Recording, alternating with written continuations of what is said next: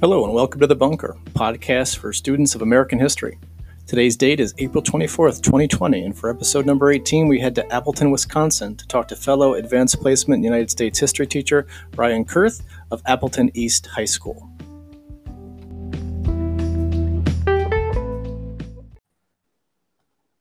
Brian, you on? Hello. I think we're live, my friend.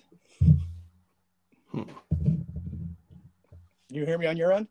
Oh, yeah, I had the volume down on my mic. How insane is this that I can actually send this out to you and we're live? Oh, yeah. It sounds pretty clear on my end. Yeah, mine as well. And this is the first time I'm doing it without headphones. So I tested it last night briefly for a 5-minute conversation, but it sounded pretty cool. And I'm hoping that if I need to do any post-production editing, that's easy as well. I appreciate you doing this, my friend. Trying to find new and interesting ways to connect with the content. So I'm glad that you agreed to do it.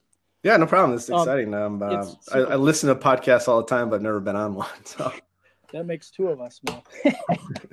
I don't think we're going to be breathing down Joe Rogan's neck anytime soon, but still, it's fun. Trying to find a space, and I know you, based on what I've seen you produce, you do a really nice job of getting resources for your kids out there, and I've been a big fan of that. So congratulations on that work. I know that's not easy. That's time consuming. You're doing a great job. Yeah, thanks. No problem. I wanted to get a little background on you because I want my kids are going to be listening to this right now. I think my audience is creeping around 30 or 35 right now. Half of that if I take out relatives. But I wanted to have them get a sense of what you guys are going through. And you're in Appleton, Wisconsin? Yes. Is that what kind of school district you in size-wise? Well, for our state, it's a pretty large one. It's the 6th largest in the state. Oh, wow. My high school is one of 3, and we have about 1,500 students. Oh, wow. Yeah. And so we're similar in size. Yeah, we have about 1,400.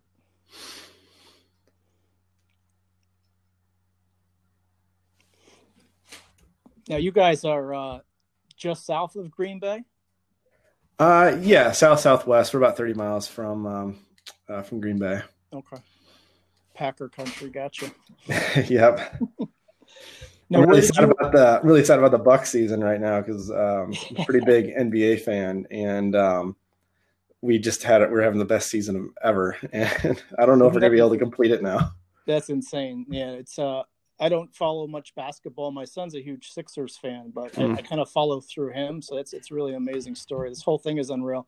And I'm a Red Sox fan, so I'm closer to Massachusetts. I grew up right on the border, so I followed their feeds. And my son asked me, he goes, "What do you think about, no baseball?" I'm saying, when I explain it to people in terms of sport, what I'm missing most for me when baseball started, it was like a 6-month relationship that I could always count on. Tuesday night, boom, game's on. I always listen to the games because I like, kind of creating the game in my head.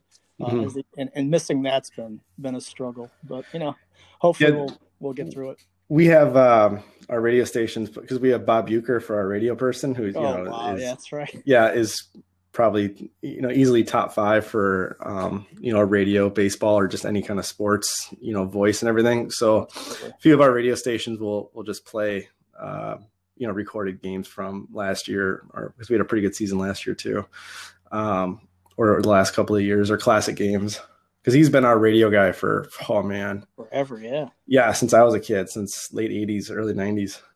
Yeah, it's one of the. I actually was able to. I've heard him call a game, and I've heard Ernie Hallwell call a game. I was in Detroit, so I actually put the radio in and just was at the game live, but listened to the call. It's so cool. It's probably why I'm so drawn to like the audio podcast content version here for delivering. For my kids, because I've been experimenting. I know you do. What program actually do you do to post your videos? Actually, I use one that I don't think a lot of the people use. I use WeVideo because, our school has the pro version, and so it has like nearly. I mean, it's not unlimited, but it's nearly unlimited like storage, and it took a little bit to get used to. But now that I'm used to it, like it goes pretty quick. Yeah, I think the learning curve here, if anything, with this school closure, what it's done for me is allow me to experiment with tools. We, in fact, have WeVideo as well. I just actually signed up for a workshop on that because I wanted to find a way to work some video in as well. I'm trying to balance. I'm not a very good homeschooler. I have a 7th grader and a 9th grader. So just navigating that day, I found that just doing my audio version was easy because I could hide in the basement and do it and not worry about the chaos around me. But I'm interested in that video piece. And I'm also interested in kind of sustainability moving forward. There's so many tools out there. I want to be really good at a handful of them and not be bad at 7 or 8 of them. So I'm trying to find ones where I can land and say, all right, this is going to be one of my tools in my toolbox when school reopens. And that's why I'm doing this right now, to be honest with you. This has given me a chance to just think deeper about certain topics that, as we rushed to the end of the course to get ready for the national exam, some issues that I may have just kind of gleaned over, I'm now thinking more deeply about, which has been a blessing, to be honest with you, because I can't really complain. I'm not a first responder. I'm not a pharmacist working 18 hours a day. I'm a guy in my basement just answering emails and posting content for a bunch of college, kids motivated to do college level work. So, I'm too blessed to be stressed in that regard. So this is just like tinkering time, which is fun, which is, why I reached out to you. I actually reached out to an author, believe it or not. I reached out to an author who wrote a book about the Sacco and Vanzetti case, and just a case I was always curious about. And she got back to me, and I'm doing an interview with her at 3:00 today. Oh, cool. Just to talk about the book. It's unbelievable. So that's great. I'm really, really enjoying that side of it. How about your background? Where'd you go to school? College? Well, high school, I actually went to the school that I'm working at, but I haven't stayed in the region the whole time.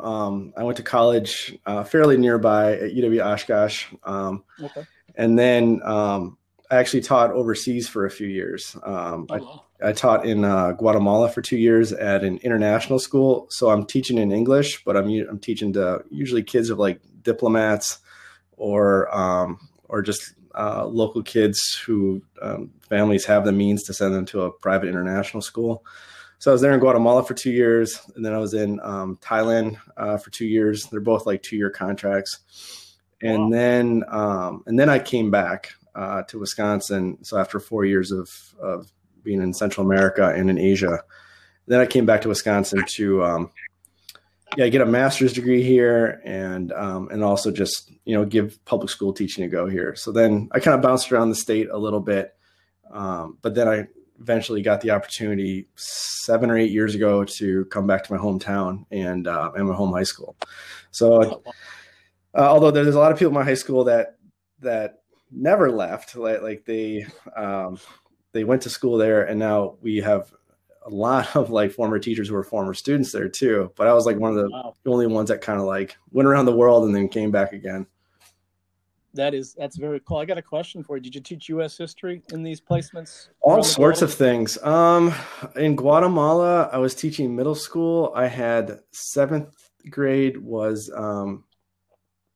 geography, and 8th grade was kind of a rough overview of like world history. I think it was more, if I'm trying to remember right, I think it was more focused on the Western Hemisphere.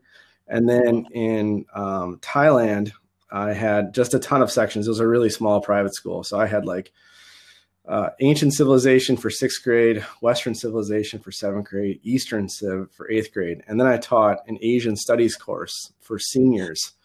That was interesting because I was teaching about things like Buddhism, but like most of my kids were Buddhist already.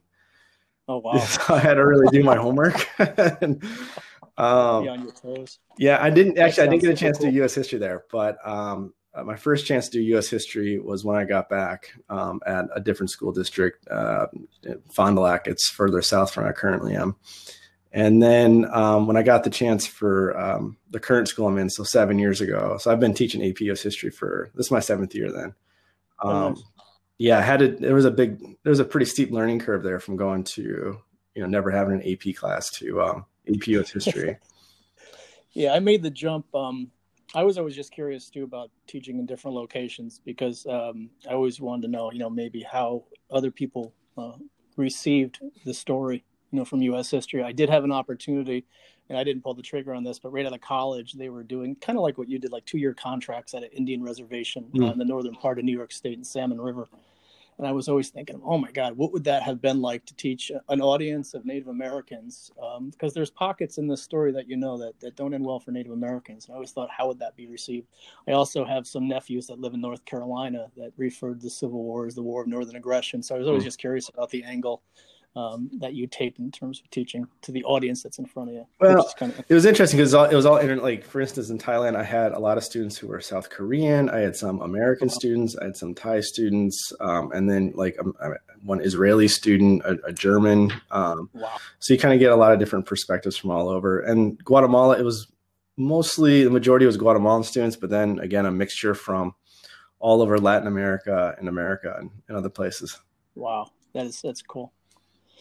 Yeah, ours is my grouping is not that diverse. I think that's the one area that we kind of lack. I work in a district that's fantastic. We have incredible support top to bottom. We have more tools than we know what to do with, and we have a support network there to kind of help us through it. So it's a great spot to be in. I've been in my current spot for about 20 years, and prior to that, I worked at a small rural farming school with a graduating class of about 70. Which had its fiscal challenges and resource issues. Yeah. We only had one computer lab, and it was in the elementary school, and you had to sign it out a month ahead of time.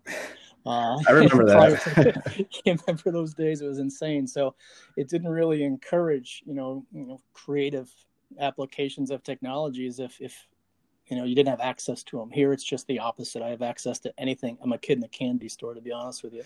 And prior to that, I did a stint at a youth detention facility in upstate New York. So kids this was their last stop before they went to DFY, the Division for Youth. And that was, I guess, a crash course in classroom management. Yeah. But I'm here now, and I'm staying here till I retire. I'm just turned 50. But at this point, I'm kind of reinvigorated in looking at the next stage and being able to connect and find new ways to kind of dissect the content. I'm worried about this test coming up for my kids. I know you're in this position as well. I was thinking, and I told my kids, several weeks ago that maybe the test would look like, here's six SAQs, pick 4 or 5.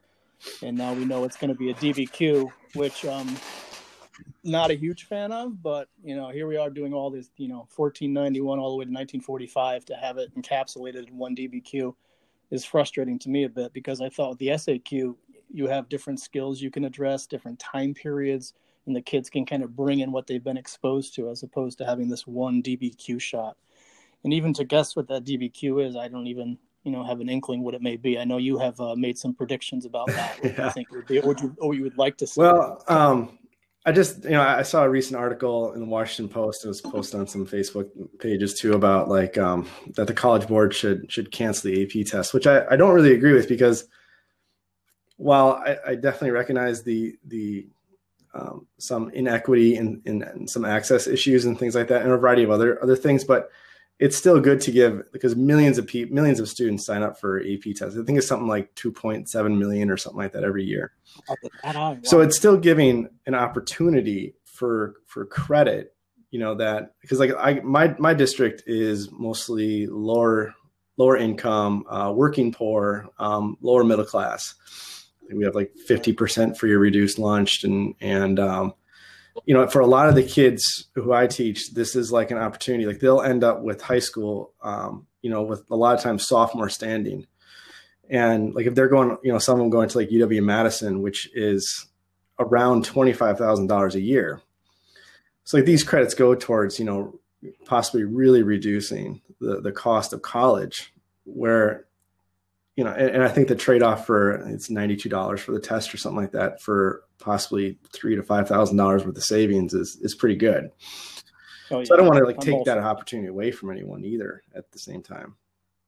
Yeah, I agree with that 100%. I want them to get credit for. I mean, they've been working hard. They've been plugging since the get-go, and since we've closed, everything I've been posting in this online environment, they've been.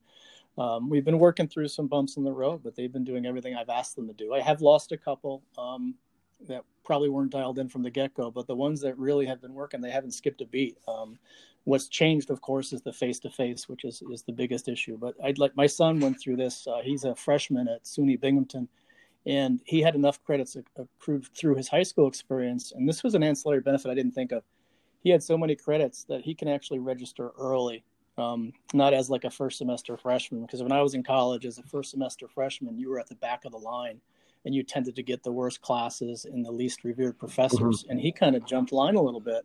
So not only do you have the savings piece, which is super exciting, I really appreciate that on my end now, scratching checks, but also the fact that because you're further up in line, you get a better shot at the better classes, which is a huge, huge benefit that I didn't have when I was in school. Yeah. So I want them to be able to kind of show what they know and get the credit for it, and not, just kind of tap out. So even though it's not the best situation, just one question, right.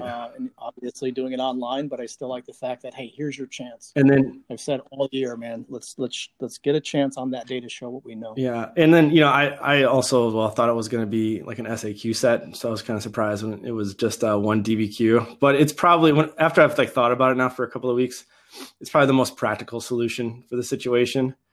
I'm selfish when I think about my situation. I'm like, I'm selfish. This is what I want to see. And I know that they got a global audience they have to address here. So I get it. Now, I do think it should be an hour instead of 45 minutes because of the tech aspect of it. I think for like student prep, there's usually two areas, that students need to prepare for, an overall regular AP US history exam. One area is getting down the content, and the other area is being able to demonstrate the skills, both analyzing a source and writing the LEQs or DBQs or SAQs.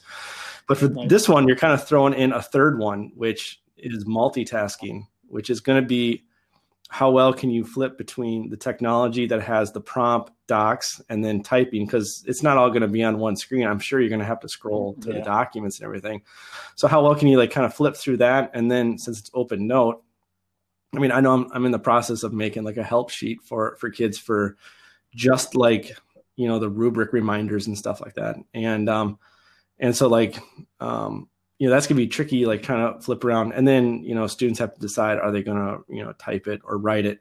And I'm torn on that one too. I'm not really sure. I think for some kids, most of my students have excellent typing skills, but some just like to write more so than type. But then I'm worried. I'm okay, make sure that picture you take of your stuff is really super clear. Because just being at the AP reading I've done the AP reading the last 4 years, and we always try our best to read even really bad handwriting, but I know that some points are not being added to some ones that are just illegible. And when you're reading an essay too, when your mind is so focused on the bad trying to just figure out the bad handwriting, the reader is also kind of losing the context of what the person is saying.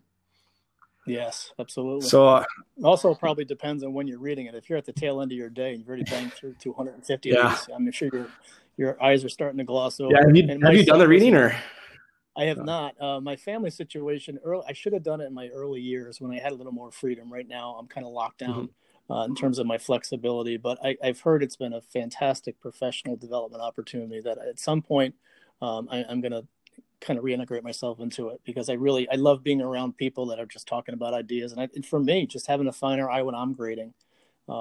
In terms of the writing piece for my kids, there's some that their writing is so bad, I would encourage them to actually do the typing. My son, whose handwriting is horrible, the one in college now, I said, it's going to cost you, man. You might get good content, but you might get a 3 or a 4 on the exam just because of your writing. He ended up getting a 5 to shut me up, but there are some kids I would steer towards the typing piece just because of their handwriting is tough to get through. And I know them and I can hear their voice when they're writing because I'm familiar with it at this point, but that's not going to be the case if it's in a pile of 200, 250 or whatever you guys had to deal with when you're kind of banging through those. Well, it's we get packets of 8 and then 8 or 9, and then you kind of work through that, and then you have a table leader and they have the option to back read yours to kind of make sure, but they only really do that the first day.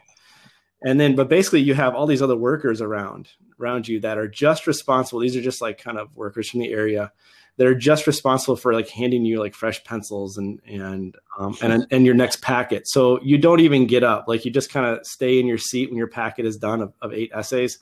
You put in your code and you bubble in all the points that each essay got and everything. And then you just raise your hand at the packet and someone comes by and gives you a new fresh packet. So they don't even want you, they have it down to a military organization. Wow. Yeah. Hope there's caffeine involved. Well, one of the bad parts is every table leader, if you're trying to like maintain your weight, is like every table leader always dumps like a bunch of candy all over the table. And it's really hard not to just like, even if you're not hungry, but just to do something else for just a half a second and just like grab I'm guilty of that when I do table grading here, locally. It's the same thing. We have just junk everywhere, Twizzlers, you name it. So I'm hopped up on caffeine and chomping away at that junk. I think the first year I went, I think I gained like 5 pounds like a week. And then the next like 3 years, I said, all right, I'm going to try as much as possible, just go keto for the whole week and not have any carbs. And like, I'd still always cheat a few times and like grab a few snacks or something, because like the other problem is like, you get the hour break or whatever, but you end up, it's like 8 to 5 every day. So it's like 9 hours. Your whole day is kind of taken up and you're pretty pooped by your down, even though you're sitting in a chair the whole time. Like you're pretty tired by the end of it. But I would always try to go for a few runs and hit the weight room like really early in the morning before, because most of the hotels had one, but they're always really small. But it was like really hard to maintain like a healthy lifestyle there. And then the food's usually not very good. Like it's just convention food. So absolutely. Yeah, hopefully it's not low. I know. I'm going to try to do it at some point. And the other thing too is, which is a little like I've told my students, hey, look, some of these readers, they actually see this as kind of like a mini vacation, and they'll go out like almost every night and stay up late and stuff like that. And like, that's another reason to try to make sure your essay is clear as possible, because some of these guys might not be in the right frame of mind the next day. That's a great point. Didn't consider that, but it makes total sense. I've been at conventions before where that's the case as well, and some groggy participants in the audience were struggling to stay awake. Yeah, that's an excellent point. I want to circle back to something you said about like a note sheet. So is it the College Board is allowing them to have like note sheets out? Everything's open note, open tab, everything. I did not know. Yeah, it's a free for all. I was wondering about how they were going to secure this, so that makes sense. So it's a free for all. Now I was thinking of ways to kind of, like, I'm way behind probably where you are. This is kind of my normal pace. It's a mad dash. I've been trying to pace myself out. I think this break has given me ways to rethink my presentation next year, but I'm wrapping up the New Deal. And we're getting into the interwar years, and I'll get to World War I next week, or World War II, excuse me, and then we're going to go into review. So you've been doing these videos, and just for my kids, the 16 that are probably listening, how did you handle for your kids that review of the continuity and change over time in relation to the economy, the federal government, the economy? What's the stuff that you highlighted with them? So that one went, I think a bit further back than just the New Deal. Like that one I went all the way to like 1890. And then, cause that's kind of like really kind of the starting, like the modern era right there. And, right. And all the way through 1939. And first was just kind of like, the context of like, I always see like this back and forth of the decades, or 10 or 20 years, where we basically have like, 10 years of laissez-faire, conservative government, hands off, being supportive of big business, which is like 1890 to 1900, and then the 1920s. Then you got those two eras that are like the progressive eras of 1900 and 1920 with, Teddy Roosevelt, Taft, and Wilson. And they kind of all those three all have a common thread of like breaking up monopolies, not really directly, unlike the New Deal, not directly like having any kind of social welfare programs, but just trying to save and have a more competitive marketplace by taking down the monopolies and giving some basic kind of rules with like things like the Meat Inspection Act and Food and Drug Administration to protect consumers. So it wasn't so much like about like what's going to happen in the New Deal with actually saying, hey, cut your workers' hours down, but raise their pay a bit, like in the NIRA for the New Deal. And so, then when we get into the Great Depression, now I'm actually one of the few people that is a bit of a Hoover apologist. Yeah. I mean, I'm kind of agreeing. Well, it depends. I'll let you finish your thought before. There's not many of us out there, but the thing is like, if you go into like Hoover's, background a bit, like he actually played like some key roles in like World War I. He was a part of the, oh God, what was he doing in World War I? He was on Belgian food. Yeah. And he wasn't. A lot of times he gets portrayed as just thinking that everything will change for the best, and you just let the free hand of the market sort it out and everything. which has been the trend for years. That's what Yeah, everyone yeah. does. And the other thing that was going on too is like the previous panics. Like there was one in 1906. There was the one in the mid 1890s that was really bad.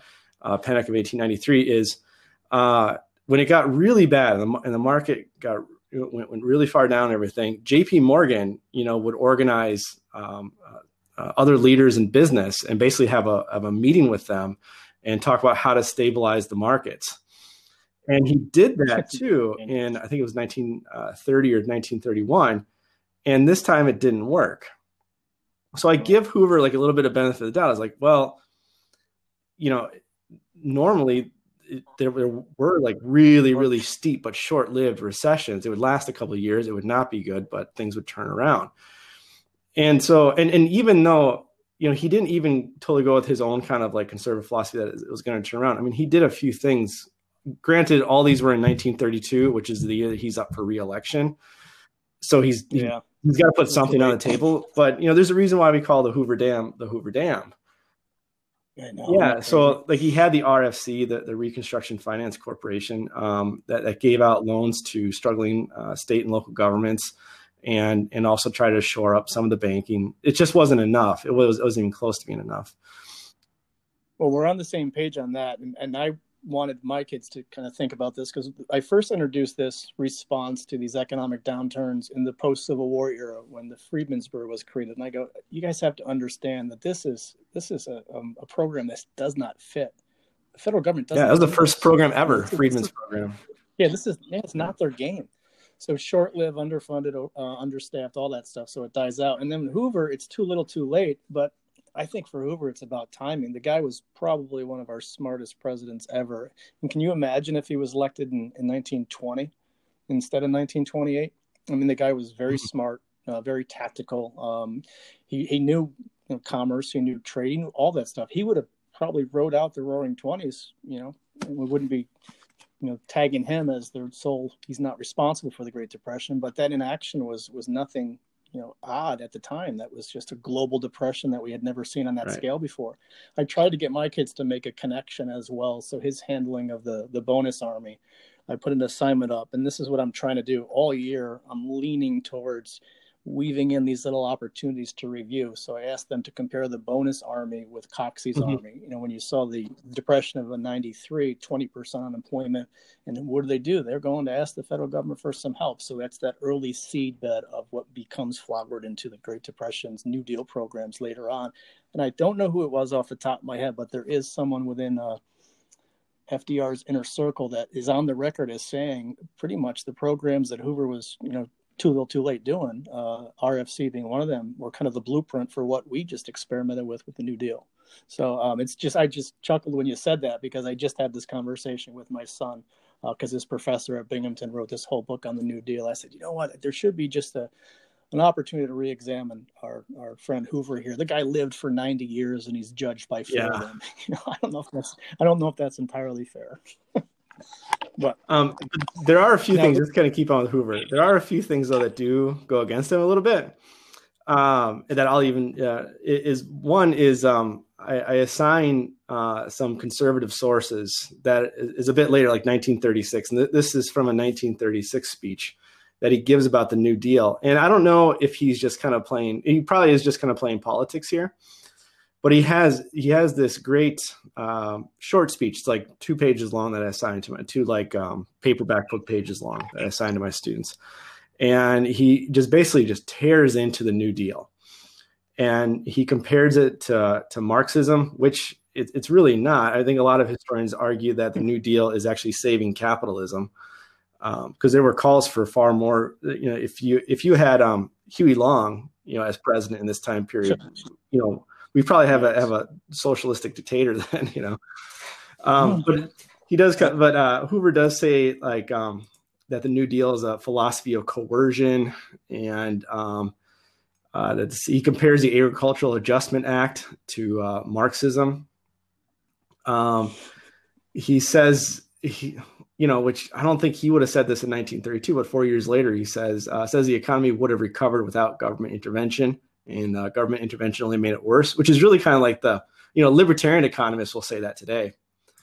Then continues to attack the New Deal as anti-freedom. So like in that, the reason why I signed that primary source is because he does kind of talk a lot about how the expansion of government, and this is kind of like a main conservative talking point that we see for the rest of time, like up till, So that if you expand government, you're going to lessen freedom, and that's not what American identity is about, and then. Yeah, I like that. I struggle. Well, I think the kids struggle. This is the riff. It's the big government New Deal, right? It's just big government. And I try to impress them on my kids. I don't know how successful I am at this, but the idea that he tried to stay within the bounds, of the capitalist system, and I guess when you look at the AAA, that's a bunch of college professors that come up with that idea, and it gets shot down by the Supreme Court. And so there's checks and balances working. We have a situation with the Social Security Act where it's not going to be, old age insurance like you'd see in Europe. It's going to be a contributory system where you as the worker contribute and you are entitled to the benefits. It's a property right thing. You get those benefits that you contribute to. So as much as it is bigger government and more involvement, and I always try to say that government to the average American prior to the New Deal was the soldier of the post office. After it's going to be, a Social Security check. It's still within the bounds of capitalism. We don't go that socialist, Marxist way that a lot of people talk about, but it was a circumstance that was unseen before.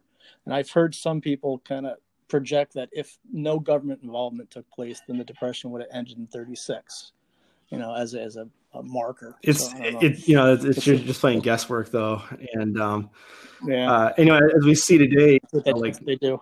Even with the recent issue with the coronavirus is like, well, everyone seems to be a Keynesian now when there's a crisis, Isn't that interesting? Yeah, I mean, both sides have just passed 4 bills that are going to, increase our deficit by $4 trillion this year. So it's. But that's an interesting point, though. Now we have the federal government. So think about, before the New Deal, would it even been on someone's mind that the federal government's responsible providing aid to some flood-ravaged section of the South or someone destroyed? No way would that be that, hey, it's the federal government's responsibility. And now where are we now? That it absolutely is. And to what degree will they intervene? It's just what it is. So, and even like the next era, under Eisenhower, who didn't attack the New Deal, but he basically preached kind of limited government. It still expanded under Eisenhower. Like he added, I think he added the housing urban development section of government and a few other things too. So the New Deal is kind of that permanent change where it's not socialism, but it's definitely a more active government in regulating the markets and everything. Yeah, that's the activism, I think. And I would say, and you go to any room and ask someone, how many of you guys get Social Security or pay into the system? Every hand's going up. So obviously it's not a perfect system, but it did do some things. And you can see that continuation on with LBJ as well. There's a New Deal guy who was impacted in his youth by the experience living in rural Texas. So, it's a great debate back and forth.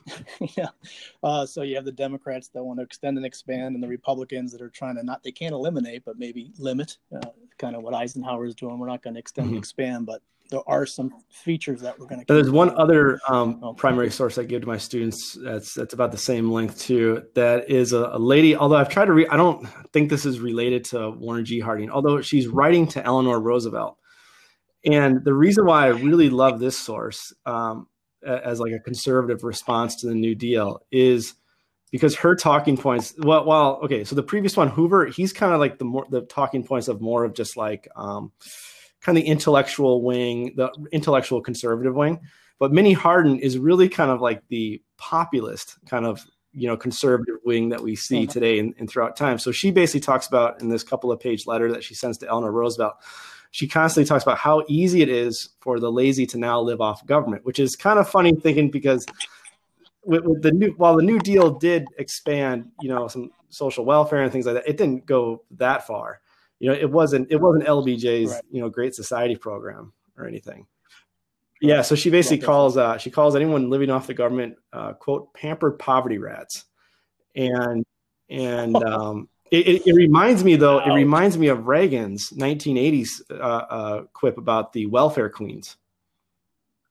Oh yes. Oh, nice. Yeah. That's a great And connection to make. it's, and she's basically saying, look, that these guys, that some people find it easier now just to live off the welfare of the government, and that's off the backs of hardworking, tax-paying Americans. All right.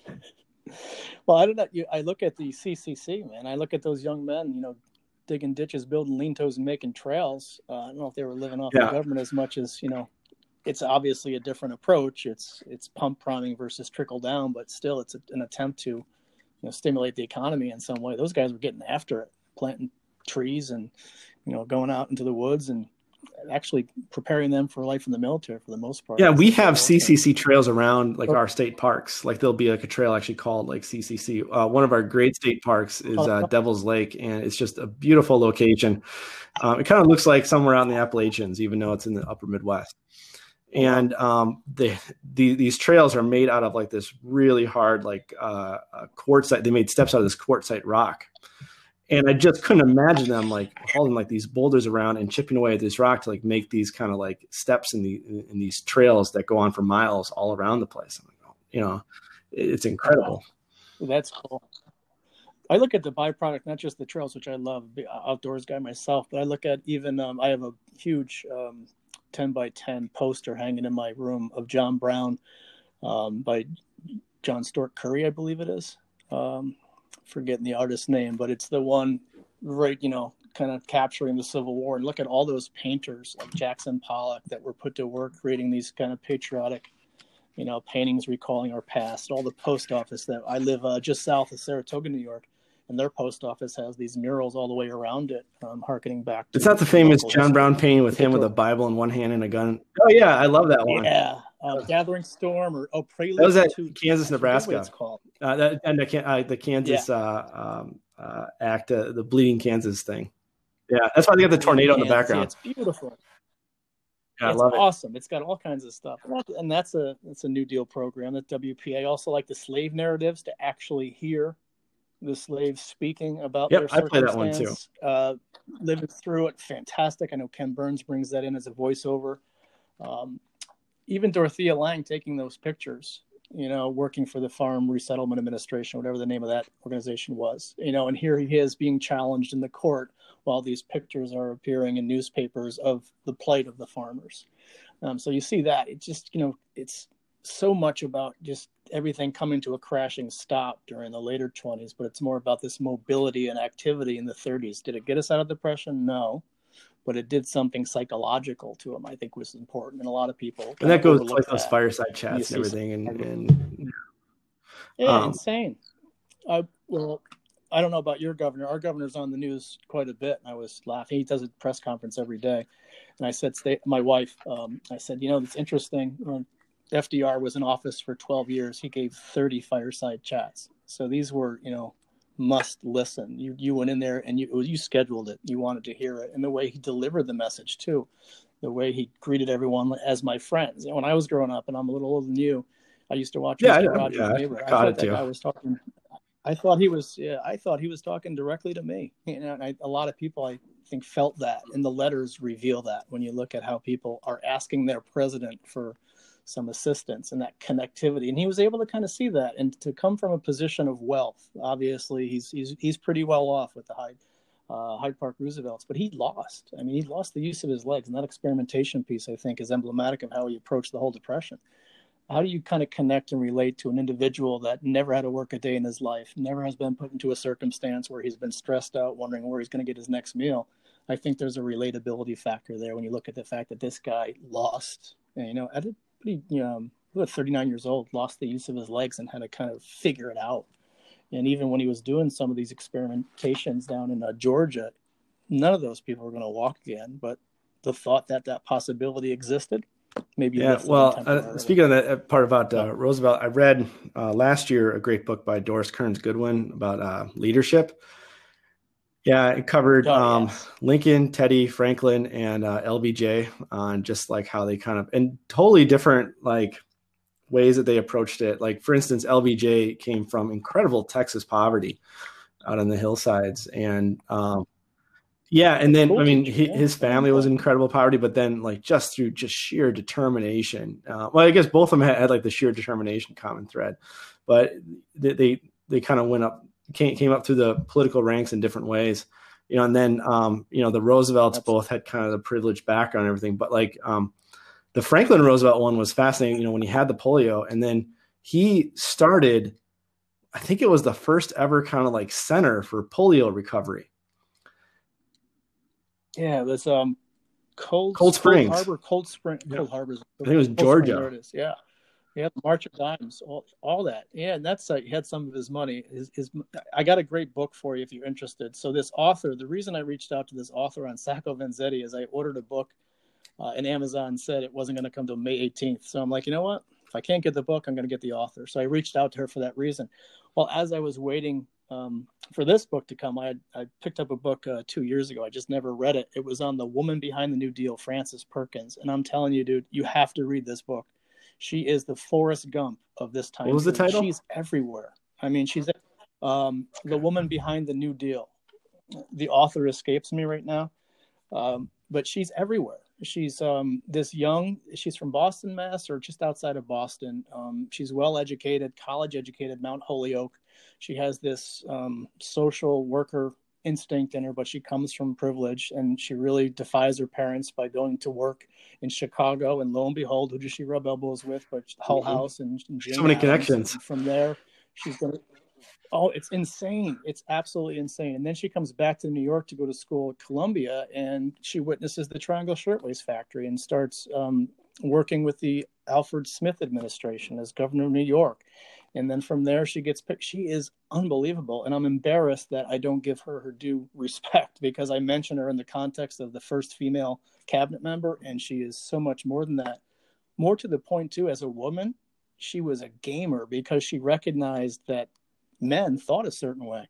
They all had wives and mothers, and the way she dressed and the way she played to them was leverage. Absolute gamer. It's a fantastic book, and I'm going to use pieces Kirsten of that Downey's the author for my kid. Is it Kirsten? Highly rated? Pretty high ratings on Amazon. And what year did it come out? Did you say? I gotta click it. 2009. 2009. Honestly, I got it as a Christmas gift a couple of years back, and it's one of those. That's the other thing about this closure. I have this thing called What Can I Learn Wednesday. I kind of shut things down a little after dinner time around 7:00, and I bang through books. I think I'm that.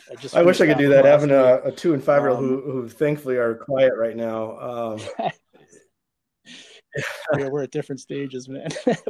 Mine are 18, 16, and 13. So there's a level of independence there that I'm truly appreciating, and it's that's my downtime and getaway time. But yeah, that one was good. What's the other one I finished here? I got it. Oh, this was recommended by one of my students who's at Boston College right now. It's called The First Tycoon: The Life of Cornelius Vanderbilt by T.J. Stiles. I'm telling you, there's another one. This guy is in the middle of it all. Take him from Gibbons all the way through. That's worth a look.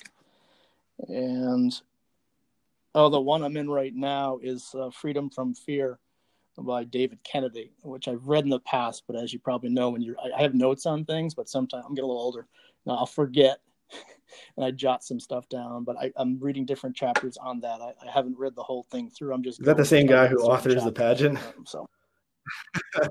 Yeah. Which I've actually, my kids don't have the pageant. We have America's History. And I did review. I remember I got asked to review, which or it wasn't review. It was I don't know. Basically, they sent me one and a few $100, and I went through like the latest edition of it and everything like that. And I remember it was a bit tedious. That book is just massive. Yeah, I'm trying to steer myself away from a textbook, and I know we're supposed to have one, so I do hand one out. But a lot of what you're doing with documents, I'm trying to replicate as well. So the textbook would be support, maybe context support, and I'm working at doing what historians do. Here's the document. I had a professor in college that said, "You want to know what they were thinking? Read what they wrote." So I'm going to go back and kind of dissect. And to that point, I do a lot. The teachingamericanhistory.org does webinars. I don't know if you ever heard of them. But if you check them out, they do webinars, and they've been doing really timely webinars. One was on the flu epidemic of 1918. So what I do, I have a 600-acre preserve next to my house. And every morning, I pop in one of the archived webinars, or I actually go live. You get PD credit if you go live. And I do a tour of this preserve and just kind of take things in, which kind of directs me in certain places or about certain documents. So they do American mines. They do documents in detail. One I listened to on Wednesday, the live one, was on Calvin Coolidge's 150th anniversary speech about the Declaration of Independence. I'm like, oh, I don't spend much time on Cal, which I probably should, but it was fascinating. They're all archived on their YouTube channel. And I think there's about 110 teachers that kind of join in and just listen. You can ask questions if you want, but just kind of walking around the preserve and listening to this stuff has given me a ton of ideas and how I can bring these documents right into my course. So that's been exciting in terms of kind of a benefit of this closure. Here's another resource that will get me far. Yeah, it's interesting. I've gone through a lot of different stages like throughout my teaching career, partly because I've worked at so many different places. First part, I mean, the first, few years is just struggling to get by. But then like when I was in Thailand, where I was at a project-based school, and what's interesting, and I like it. I like the project-based thing in doses, but when the whole year is that, I don't know, it was a little frustrating too at times. The one thing that was nice about it was I had great people to work with in ELA and math and science, and so we'd create like these interdisciplinary projects that were really good. If I didn't have great people, like it'd be a struggle at some other places and everything. And in general too, like it just doesn't have that kind of like structure that you normally have the course. And then one year I was at University Lake School, which is a private prep school in Wisconsin. It's one of the most elite ones, and it's down in Milwaukee.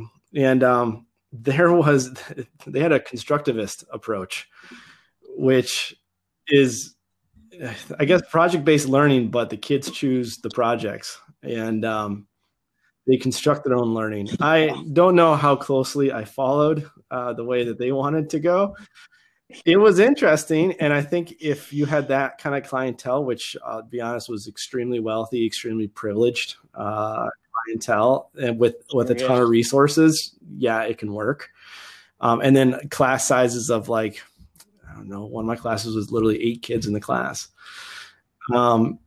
But then when I got to Appleton East, 7 years ago, I kind of brought some of that project things and stuff like that to the AP realm, and it didn't really work the first year. And by about halfway through the year, I had kids actually asking me like, "Hey, can you lecture more?" I'm in the same boat. I think that project-based thing would work at this point in my career. In the right environment, I could do it. Early in the career, no way. But a lot of people will, because I hate to say lecture because it has such a negative connotation. But what I'm really doing for my kids is I'm telling a story. And that story is basically pulling all these resources together that I've explored and experimented with and delivering that in the hour I have with them. We have hour blocks. And the kids are kind of hungry for that, as opposed to, if we did group work or if other teachers had experiment with that, I know how that goes in terms of a real deep dive into the content. There's 1 or 2 kids doing the work and 3 or 4 others kind of just riding the wave until the hour's out. So I like structuring my hour and taking them a certain place and allowing them to take what they absorb from my presentation and apply that in some skill sense later, some skill activity. So I'm unapologetic about that approach. Because I think it's effective. I put a lot of time, effort, and energy in doing outside reading and preparing. I mean, these don't just fall off the apple cart. They're packaged and prepped by you. This is not easy to do. And I think some of the kids appreciate that. I think they feed off of that because it doesn't pass the smell test for some kids when they're getting packets just thrown at them because they know not a lot of effort went into it. But if they recognize that you're trying and you want to really do a deep dive and tell this story, I think they're going to reciprocate with their level of work and their attitude. It doesn't work for everyone, but we'll win some converts that way. Now, outside of A-Push, and one of my frustrations with A-Push, I mean, I love teaching it, but like just that time frame to get everything in by the test and everything, and you're kind of teaching to to the test. While I don't think it's a bad test, it is you are kind of teaching that test, but outside of AP, though, I teach civics, and I've really loved the C3 framework, the national kind of standards of inquiry units. And I've Right. So freshman. What grade level is that for you? So I've basically okay. changed my civics completely around to inquiry, where it doesn't throw out lecture. I mean, a lot of days it'll be like a 5 to 10 minute kind of starter thing to me to give them some background knowledge. And then, like one of the things I do, which would be great for AP too, is like, every kind of unit has like a big question. So one of the big ones I ask is, has the United States achieved the ideals of the Declaration of Independence? Like, have we achieved life, liberty, pursuit of happiness, and equality? And I take a document from every every century. So we analyze the Declaration of Independence. We analyze Seneca Falls in 1848. We analyze Martin Luther King's I Have a Dream speech. And then we analyze Obama's 2004 Democratic National Convention speech. That was like his coming out speech. Nice. And then we have a few other things too. We look at like some things about, different factors of inequality and things like that too. And then they have a big kind of Google Groups discussion about it, where they have to have like a proper initial post where they make an argument, they use some evidence and stuff like that, but then they reply to each other on there. And, it's,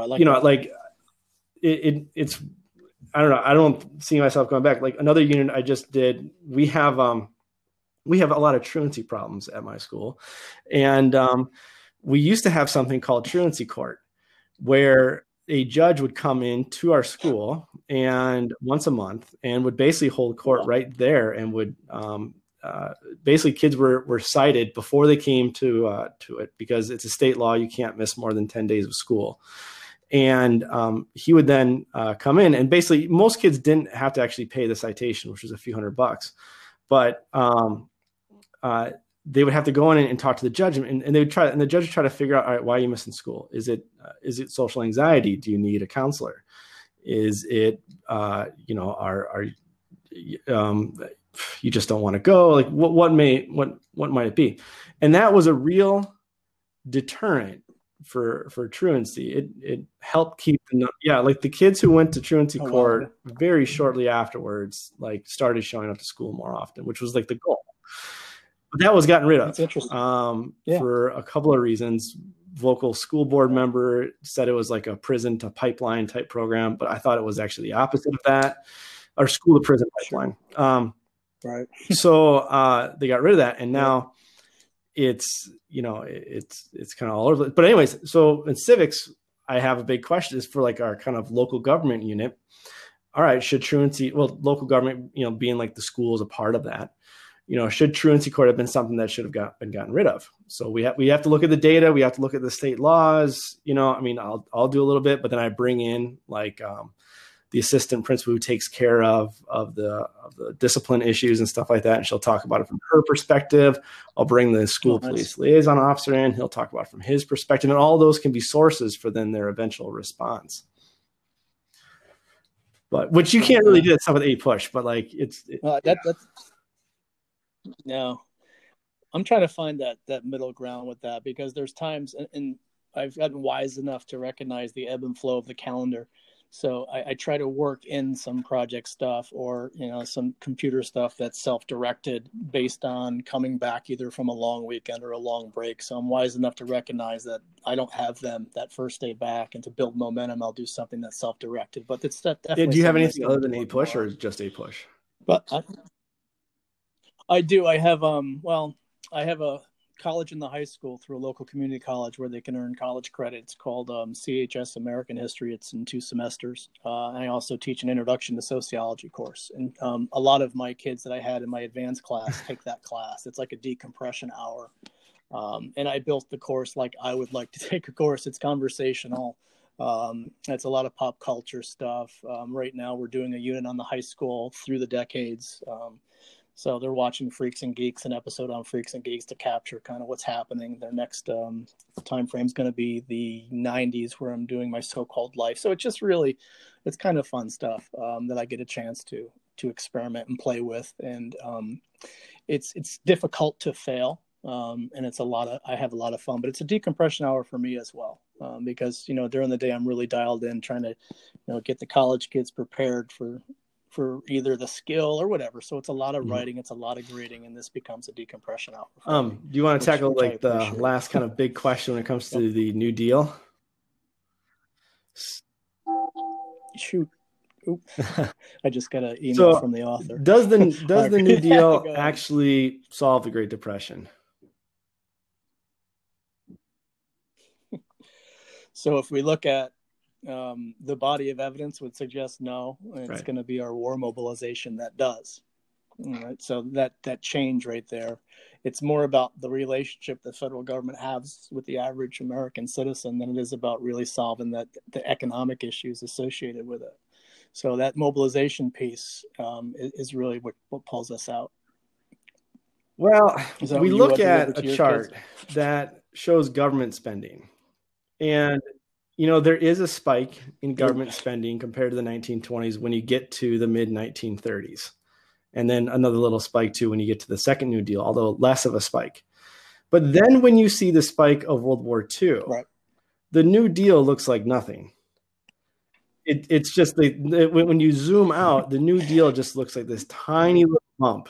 And so I usually come back to is like, it does help to, instill that faith again in the institutions, in the overall, system and all that kind of stuff, especially with shoring up the banks with the FDIC, like having people have banks again that they will trust to put in their savings, because that's how the system runs, right? You got to have the bank savings accounts so they can make loans. And so then you make loans to people who can start businesses. And then that money goes back to the banks to then have more, but then the bank fails, you lose all that money. So like, it's like, okay, well, the government did really help in, FDIC and those things like that really helped a lot building confidence back into the institutions.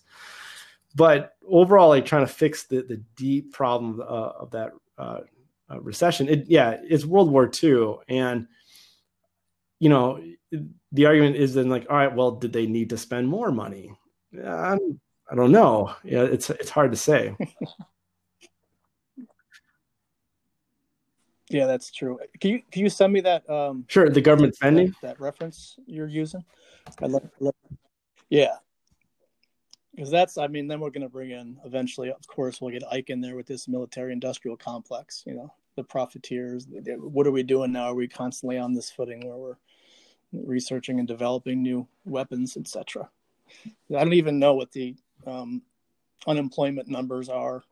By the time we get to World War I. There's a double. Dip, so basically it goes to 25% in 1932. And then it does drop for the first New Deal. It does get it down to like the 12 to 15% range.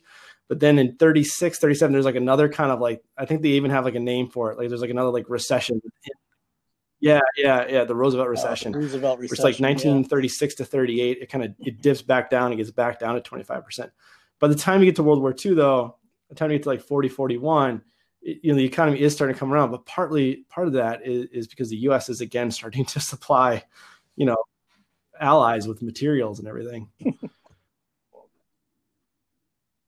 Yeah. So what's your unemployment in 40, I'm not sure. Is it under 10% at that point? Maybe I'll have to look that up, because we have to consider we have soldiers that are now, abroad as well. So those occupations are opened up for people to fill, and then we have women doing things they haven't done before. When you get to that, that Pearl Harbor date is just really such a turning point for so many things, because the day before Pearl Harbor, you had the America First Committee with 800,000 members. With Lindbergh, Lindbergh leading the charge, and I play a portion of his Des Moines speech for students. Yeah, it is. That's unreal. There's a book called Those Angry Days by Lynn Olson, which is, I put that on your list as well, because that was one of those books I read afterwards. I'm like, oh my God, I never considered this Lindy connection. And how vociferous he was as an American firster, and what happened after that. I mean, she kind of beats up FDR a little bit and says he was inactive in terms of being, vocal about intervention. So she's a little off there. I think he was sharp in the way he tried to lead us. We're an isolationist country with an isolationist tradition. So trying to get us to this point, that's not easy to do. But it's a really good book in that regard. And I do have interesting connection. I watch football in the fall, and my favorite show is College Game Day. So for my kids, I started this about 2 years ago. It's goofy as hell, but fun. So I wear game day polos with schools, and they have to guess why I'm wearing the polo, or I have a coffee cup that has the insignia on it. So I spent probably too much money on it, but it's incredibly fun. The only school that I have multiple pieces of gear for is the University of Wisconsin. I have a 3/4 zip, a polo. I have socks. I believe I even have a mug. And the reason being is I get to use UW, I think 3 or 4 different times. So the first time I use it with their mascot, with the badger for the German miners that would badge into the side of the hill. The second time I use it for Frederick Jackson Turner as a historian being trained at the University of Wisconsin-Madison. And the third time I use it when Lucky Lindy, who goes there, I believe, as an undergrad but doesn't finish, gives a speech at UW. And the last time I use Wisconsin is the Dow Chemical recruitment protests that are happening on campus in the 60s, which I knew nothing about until I started researching it for this goofy game day thing I was doing. So it's a lot of fun. I have some kids that have no clue what I'm doing. Other kids, they'll come in as soon as they see what I'm wearing, like, what's the connection? Why are you wearing a Butler University shirt today? So it's a lot of fun, man. Plus it mixes up the wardrobe a little bit. You know, the standard social studies teacher wardrobe hasn't changed since 47. So I like mixing it up a little bit, and it's a lot of fun. Yeah, I've had some fun with it, and I've learned a lot about the schools. It's been fun. And I have college kids, kids that are looking at colleges, and sometimes I do a little bit about the college itself in case they're considering it. Like I have one girl that's going to James Madison University. And that's one that came in. I wore James Madison actually when I was talking about Jemmy at the convention. But here's a cool one for you real quick. I'm going to see if I can find it. University of South Carolina. My nephew goes there. And University of South Carolina. So I use that connection for the mascot, the Gamecocks, sectional issues. It's the Gamecock nickname came from Charles Sumter, which I'm sure you know. Here's their motto. So this was the largest slaveholding state in the Union. Learning humanizes character and does not permit it to be cruel. That's their motto. Let me ingest that one real quick. What was it again? Learning humanizes character and does not permit it to be cruel. That is the University of South Carolina's motto. Largest slaveholding state in the U.S. So fun stuff like that. I just had a ball doing. So Hoover came in as well. I wore Stanford gear since he went to Stanford. Yeah, he was a Stanford guy, Iowa born, and ends up in Stanford becoming a mining millionaire. We actually have interesting connections because the only 2 engineering presidents are the ones that had very unsuccessful terms. Now, Stanford, okay, so most presidents came from like Harvard, Yale, and Princeton. Is Stanford kind of the other one where a good amount came from? Yeah. That I don't know. In terms of where presidents came from, we have some local ones here that I play around with, like Union College with Chester Arthur, a notable Secretary of State under Lincoln, William Seward. He went to Union College. But in terms of, it's mostly the Ivy elites. When you look at that America First group and you look at the people that were being so vocal, there's a good chunk. I forget what they called the group, but Gerald Ford. Ford was in there. I remember I was doing some research on America First recently for a CCOT for foreign policy, and I dived a little deeper into America First than I've done before, and I was like, well, Ford was in America First. Or the names off the top. There's a ton of them, and JFK's at Harvard at the time too. But when you think about this, these guys don't want to go to war because they're next up, so they're going to be pretty vocal about it. And interesting in those Angry Days book, I didn't realize how contentious that 2-year window before the war was in terms of our engagement in global affairs. It's really amazing. And the way she presents it, which I think her thesis has proved, it was one of the most contentious times in our history. Even you take Vietnam, Civil War, all that stuff out of the picture. It was a really interesting book in terms of that part of history that I didn't know But enough then, about. yeah, I but try then to you get work to my way Pearl responsible Harbor, some of these and books I that, read. unemployment is gone. America First is gone. The leaders of them, the leaders of Yeah. them, basically they issued like a final statement. I think it was on like the December 10th or something like that. And they're like, we did what we did because we're trying to keep America safe. But now that we've been attacked, yeah. Yeah. Mhm. Hey, fair enough. I'll give them that. Fair enough, right? Yeah. There's I'll have to send this to you too. One of my students who I had for 2.5 years, and that's not a misprint. He failed. I used to teach regular level U.S. history. He failed twice. I loved him as a kid. He's an auto mechanic now. That's where his aptitude lies. But after summer school, he finally passed. He gives me a gift. He goes, "This is my grandfather's diary. He wrote this out. He had it published." I'm like, "Jason, man, why'd you give this to me 2 years ago?" Long story short, he has this entry from December 7th, 1941, and where I teach in Ballston Spa. It's a lovely look at small town America when this happened. And he comes in and says to his mom, "Hey, Pearl Harbor's been shot." And mom says, "Who's she?" Thought it was some type of actor or actress. I was like, "You got to be kidding me." But I also have I'll send this to you as well, the different perspectives about Pearl Harbor. So when Pearl Harbor's bombed, Hitler's like, "Oh, game time. We have Japan. They've never been vanquished. They're on our team. This is it." And then we have Churchill, who goes to bed and sleeps quite soundly because he now knows that America is going to join the fight. And then the Japanese, I forget his title, but he basically says to the emperor, "Listen, if we attack the United States, give me 6 months." He goes, "I've seen their productive capabilities, and we're going to wake a sleeping bear here. So I can run wild for about Yeah, he six was months, spot but on. after that, it's not going to go well," which he was right. So it's so interesting to see this one event that, just the different reactions that have come to it. I'll give you one more before we go. I have to cut this off because Susan's going to be, my next interview is coming up. This is fun. This is a great one for you. And there's a book, I don't think I have it on my shelf here. It's called Overthrow by Stephen Kinzer.